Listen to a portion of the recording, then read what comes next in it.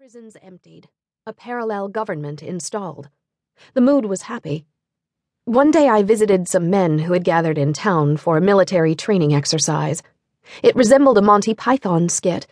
Libyans stood at attention in strict configurations, or practiced walking like soldiers, or gaped at a pile of weapons in bewilderment. The rebels were just ordinary men, doctors, engineers, electricians, who had thrown on whatever green clothes or leather jackets or Converse sneakers they had in their closet and jumped in the backs of trucks, loaded with Katyusha rocket launchers and rocket-propelled grenades. Some men lugged rusty Kalashnikovs, others gripped hunting knives. Some had no weapons at all. When they took off down the coastal road toward Tripoli, the capital city, still ruled by Gaddafi, journalists jumped into their boxy four-door sedans and followed them to what would become the front line. We traveled alongside them, watched them load ammunition, and waited. Then one morning, one of the first days on that lonely strip of highway, a helicopter gunship suddenly swooped down low over our heads and unleashed a barrage of bullets, spitting at us indiscriminately. The gaggle of fighters shot up in the air with Kalashnikovs. One boy threw a rock. Another, his eyes wild with terror, ran for a sand berm. I ducked beside the front of a tin can car and took a picture of him, and knew this would be a different kind of war.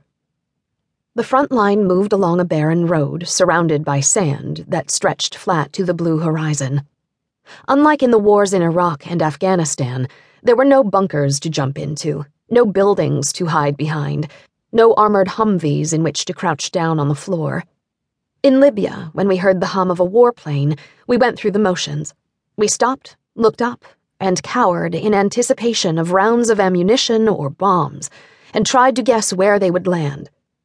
Some people lay on their backs, some people covered their heads, some people prayed, and some people ran, just to run, even if it was to nowhere.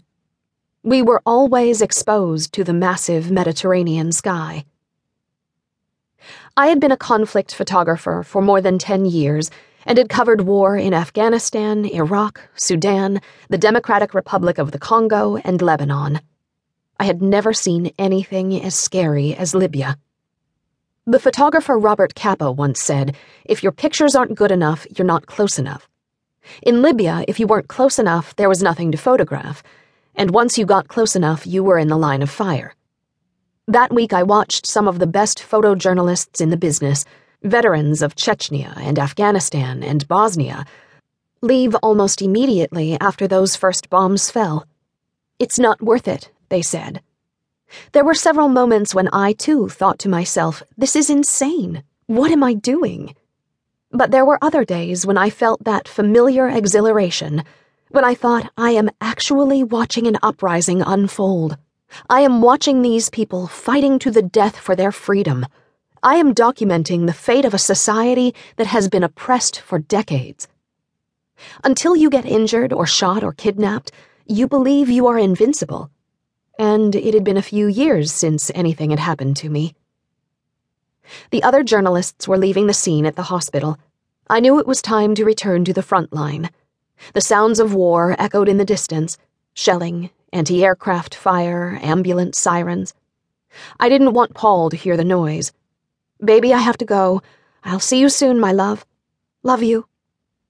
Long ago, I learned that it is cruel to make loved ones worry about you. I tell them only what they need to know, where I am going, and when I am coming home.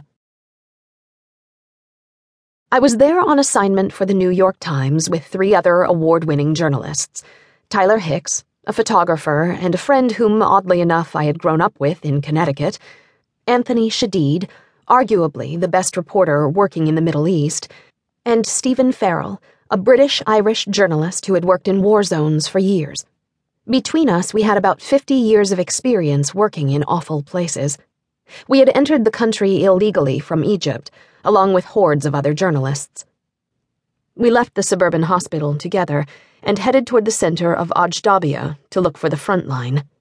Anthony and Steve were in one car, and Tyler and I were in another with our driver, Mohammed.